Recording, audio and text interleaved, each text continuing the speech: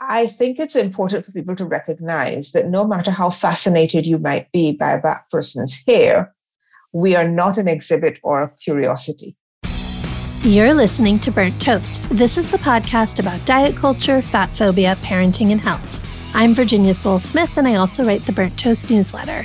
Today, I am speaking with Sharon Hurley Hall.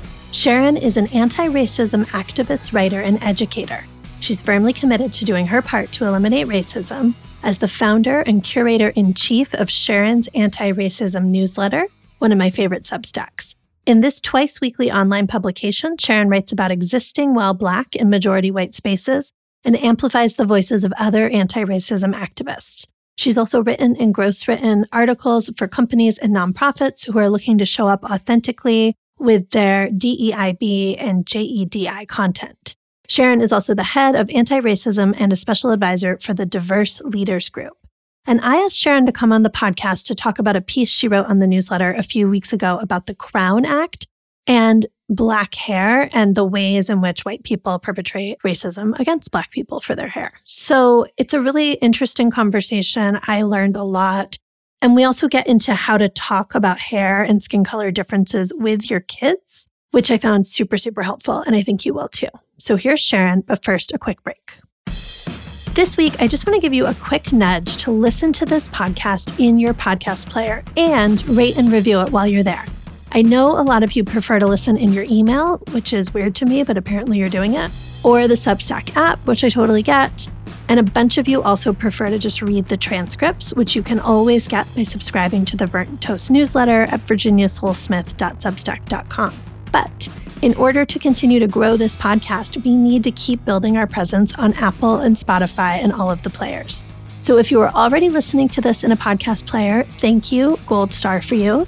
Please scroll down and leave us a rating or a review. I think we're getting close to 50 ratings in Apple, which is so great, but it could be better. So make sure to do that, and also make sure you are subscribed for free in your podcast player so you never miss an episode. This is such an easy and free way to support the show, and it means so much. Well, Sharon, thank you so much for being here. Thanks a lot, Virginia. I'm so happy you invited me. It's a pleasure to be here. Why don't we start by having you tell my listeners a little more about yourself and your work? Okay, so I am an anti-racism writer and educator, a former journalist, and I have been writing about anti-racism related stuff for longer than it appears. I actually wrote my first article in 2016, but I wasn't doing it consistently. But I launched an anti-racism newsletter in 2020. So it's just been going for just about 2 years now. And in it, I share my perspectives based on being a global citizen. I was born in England. I grew up in the Caribbean. I lived in England as an adult. I visited the US. I lived in France.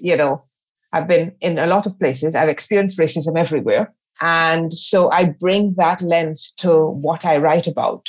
Quite often we think what we're experiencing is the only way it's being experienced, or it's unique to the location that we're in. And my experience is that there's a lot of commonality in how these things operate in different places. Oh, that's so interesting. I'm sure you're right. I have British and American citizenship, but I've lived my whole life in America. And I definitely think of this as an American issue very often. And just as you're saying that, I'm realizing how incredibly reductive that is to frame it through that. Although, Americans certainly are a big part of the problem. Yes, or yes, and I suppose. Let's not forget that all of this started with, the British people British and Europeans who colonized everywhere. Sure did. Right? Yep, absolutely. And that there are many places, besides the USA that share this history of enslavement, Barbados and the Caribbean being among those places. Mm-hmm, mm-hmm. So there are similarities, there are commonalities, I think. The difference I see, it operates in a particularly American way in some ways, but it doesn't mean that it doesn't exist in other places, because it does. It's sometimes less visible. And of course, because so many other places don't have a gun culture, you're less likely to end up dead as a Black person, even if people are being racist towards you. Right. Yeah. So we add that real extra layer of things. Well, I am having you here today to talk about a piece of American legislation, though, because you wrote a really excellent piece for your newsletter, which I will link to in the transcript. I want everyone to subscribe and to be supporting your work. And often you're putting things on my radar that I have missed. And I just really appreciate the education that you do. And so this was a piece you wrote recently on the Crown Act, which I have to admit I wasn't even aware of as something that was happening. So for starters, for folks who aren't familiar with this, can you tell us a little bit about what the Crown Act is and what inspired it? Okay, so the Crown Act, the words Crown stand for Create a Respectful and Open World for Natural Hair. It was sponsored by State Senator Holly Mitchell, I believe, from California. And then other states have since passed similar law. There is also a federal act, which was passed by the House, I believe, earlier this year. The idea was that Black people should be able to wear their natural hair and not have it be a problem. And again, in all post-enslavement societies, in all post-colonial societies, in many white majority places, the way that our hair grows out of our head is a problem for people, right? It can be seen as not professional. There are all sorts of ancient ideas, historic ideas about what Black people's hair is and isn't that play into the way that it is treated, right? Mm-hmm. And it's not just about being able to wear your hair. The respect piece is important as well. Because, you'd be surprised. You'd be surprised how often. I mean, I worked in England for 15 years. And, there were people that would come and say, oh, your hair. For those listening, I'm running my hands through my hair. Your hair, right. It feels so different. And they would like it's okay to touch you. It's okay to just touch my hair. No. Yeah. And so there has historically been this thing where Black people's natural hair, and all the various styles that we put our hair in were not seen as worthy of respect, were not seen as professional, were not seen as acceptable. And all of that comes out of that whole white supremacist ideology. Yeah, that makes sense. So what I really appreciated in your piece, though, is you wrote that the ability to have legal redress for microaggressions around hair is obviously really important, given this really problematic history that you've just sketched out for us.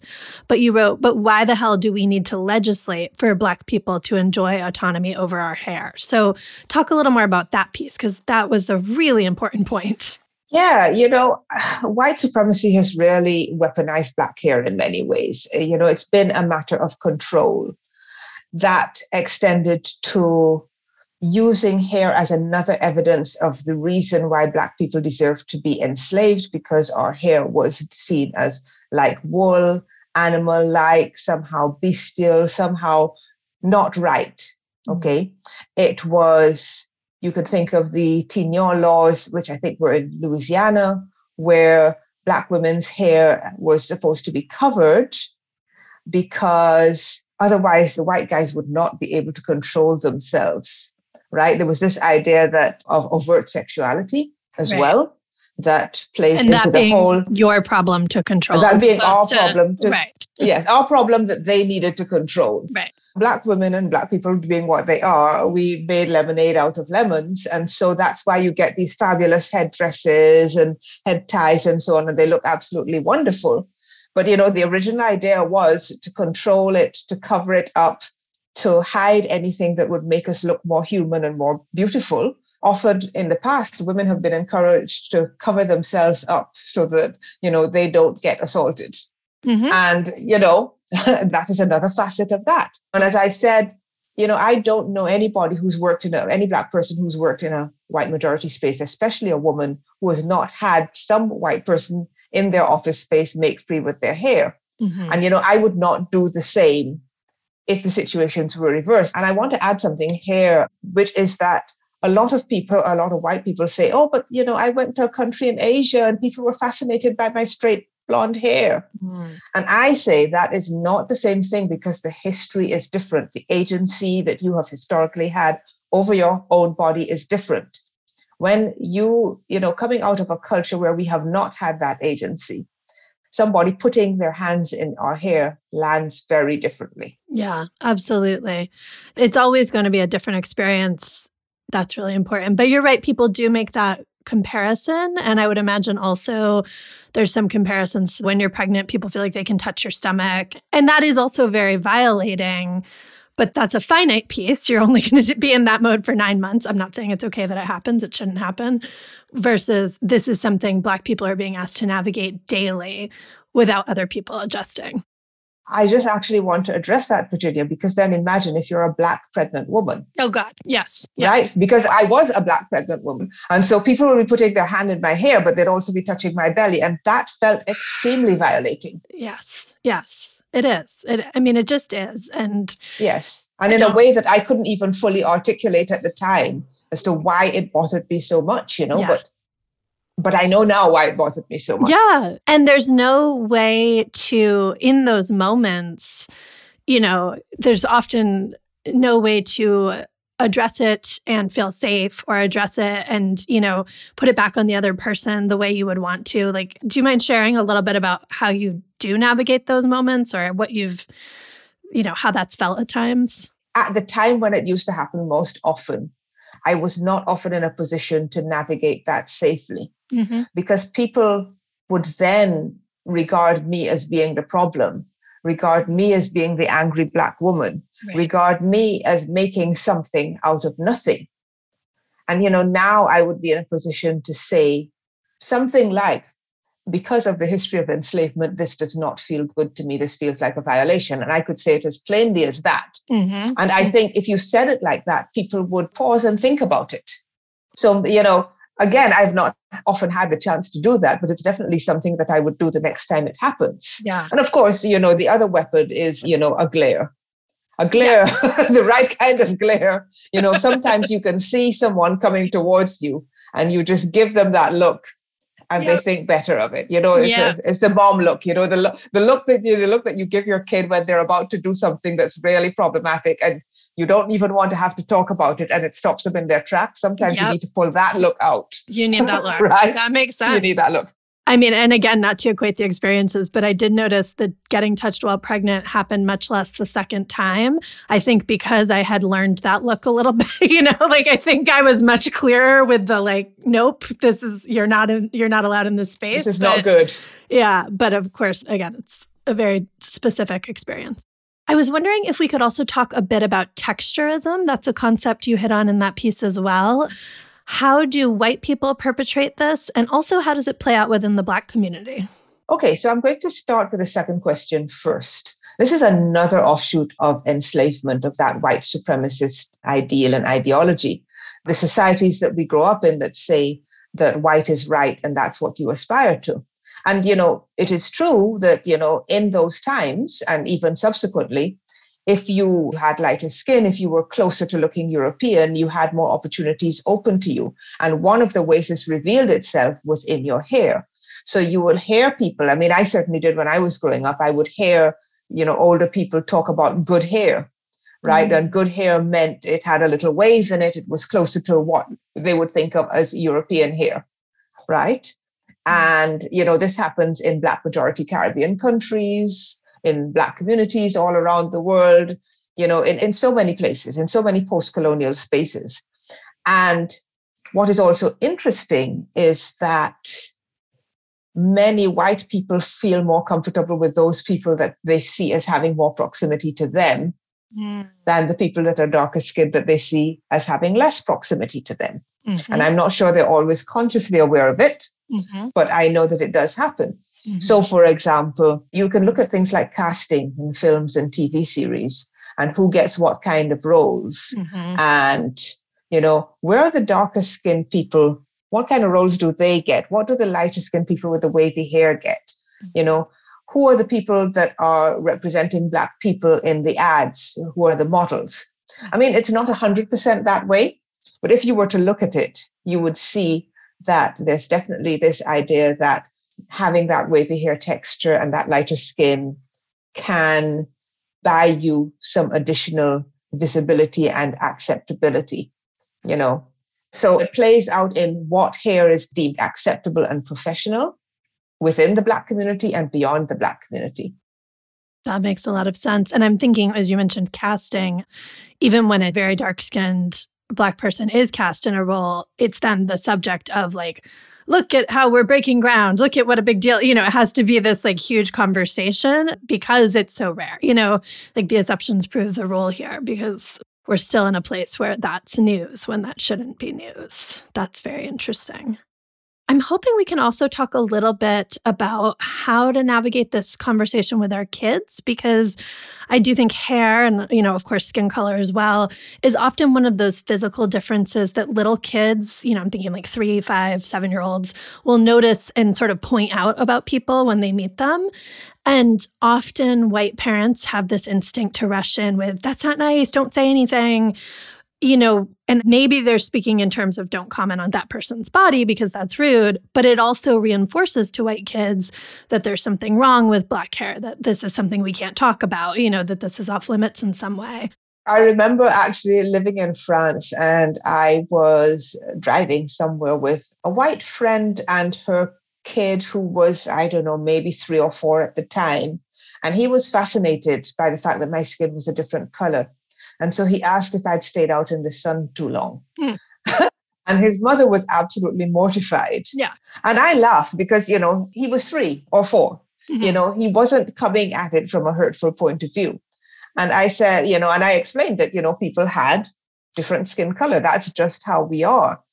I often think when you're dealing with these things, going with the factual is the way to go. Mm-hmm. A recognition that the differences exist, but no suggestion that they mean something positive or negative mm-hmm. in terms of how we interact with those people, So you have to, at the same time, avoid suggesting that there's something negative about having darker skin or Black skin, but also avoid suggesting that there's something particularly positive about having white skin. Right? You have to do both things. Yeah. Because people are going to notice. Kids are going to notice. Yeah. Kids are going to see it. I think for very young kids, that kind of thing doesn't matter to them. We have to not shy away from the fact that there are aspects of society that are going to see these things as major differences and treat people differently. But we can also teach them that this is not something that they themselves have to do or perpetuate. So in that moment, what would you have wished your friend had said to her kid? It sounds like you handled it beautifully, but it shouldn't be your job to handle it. What do you want white parents to be doing to handle it better? Definitely not, come down on the kid like a ton of bricks, suggesting mm-hmm. that they've done something wrong in even asking the question, possibly reframing the question. Mm-hmm. And possibly, parents have to educate themselves so that when they get these questions, they have the answers. Right. Because I don't know that particular parent would have even known what to say or how to explain it.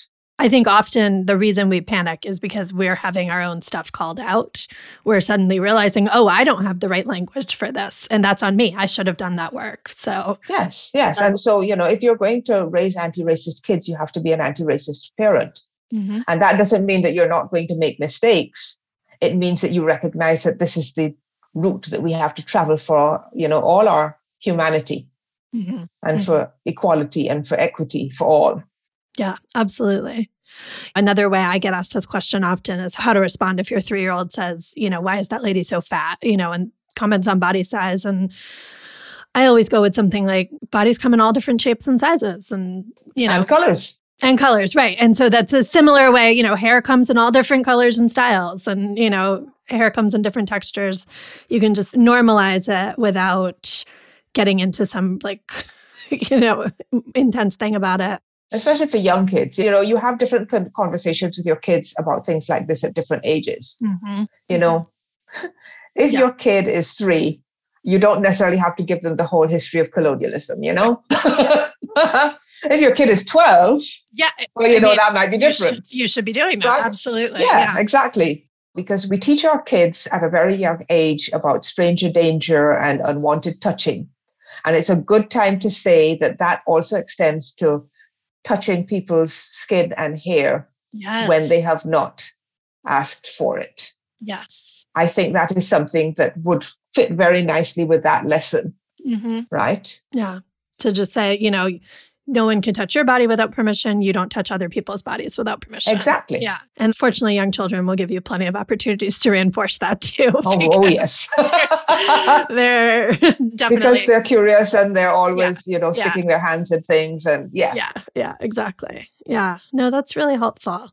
This is obviously such a huge topic, black hair, but what haven't I asked you that you think is really important for us to be thinking about? I think it's important for people to recognize that no matter how fascinated you might be by a Black person's hair, we are not an exhibit or a curiosity. And so just don't touch the hair. Yeah. Just don't touch the hair. Some people are so traumatized by it that even if you asked to touch the hair, they'd still be upset. We're coming out of a history where, Black people for centuries had no agency, where in some countries we were put on display. And those very features that you now want to treat as a curiosity were the things that were displayed. So, it's not just about it being wrong in this moment. It's all the generational trauma that is awakened by that. Right. And so it's really best avoided. Google is available if you want to find out more, right? If you have a real Black friend, and I'm not talking about somebody you work with that you don't even sit with at lunchtime, I'm talking about somebody that's actually in your life, right? Then maybe you can have those more in-depth conversations with that person. Yeah. But, if we're talking about your colleagues and casual acquaintances, for best results, just keep your hands out of their hair. I was just going to add that from the point of view of your workplace, what you can do is you can, look at what your policies say, make sure that they are equitable in terms of what's seen as professional. Do your bit to change things where you are. That's a great idea. Yes. Encourage us to do a little more there. Yeah. And I just wanted to share your rage for a moment that it is 2022 and we are having to say don't touch people's hair. And we are having to pass laws to protect people from this. It is astounding to me that body autonomy is not more of I live in the United States where they're taking body autonomy away in so many different ways right now. If you think about how the country started, right, it started by taking stuff away from the people that were here. Mm-hmm. It started by taking autonomy away from the Black people they brought in. Mm-hmm. It started in a time when women didn't have very many rights at all. Yeah. And all of this was still the case at the point when the country became the country. Yeah. Right? Yeah. And so maybe it's time to rethink what the country is and should be and could be, instead of going back to what was the norm in 1776. Right, which protected only one type of person. Exactly. Which, yeah. It's the 21st century. We should be beyond that. Yeah, definitely. Well, I so appreciate you, giving us this education, taking the time to talk through this issue more. I think it's one that all of us can be doing better on. And yes, encouraging us to think about how it's playing out in our workplaces and our kids' schools, all of that, and what we can be doing is really helpful. We wrap up every podcast with my Butter for Your Burnt Toast segment. This is just where we give a fun recommendation of something we are loving or learning from right now. So Sharon, what's your butter? Well, the funny thing about it's a little bit of self-promotion in a way, because I've just started a new gig at Diverse Leaders Group, a brand new startup, as the head of anti-racism. And our aim is to identify, develop, and support leaders at all levels. And that's anyone wanting to lead the way to equality in their own lives and for their communities. And we're starting with anti-racist leaders. Mm-hmm. So I'm pumped about, developing community support and educational resources to help people really live anti-racism and create a more equal world for everybody.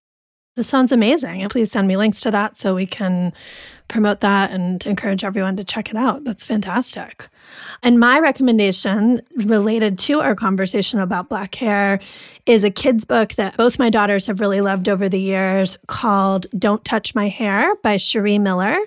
And it is a great story of a Black girl who has amazing hair, and everybody, when she walks down the street, wants to touch it, and she doesn't like it. And she uses her voice to tell people to stop, and they have to listen. And it's a great story, obviously, for helping kids.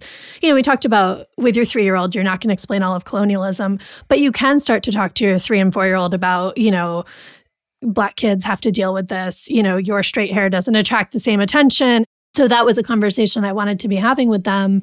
But they also relate so deeply to just this experience of a kid getting unwanted attention, and how do you sort of say your body is yours? And so there's certainly a universal theme, as well as it being a great way to have this conversation and help kids understand this issue. So I wanted to recommend that. And Sharon, tell everyone the name of your newsletter and anything else you want us to be following. How can we support you? Okay, so my newsletter is Sharon's Anti-Racism Newsletter. So you can support me by taking a paid subscription, because one day I would like to run the newsletter full time. Yes.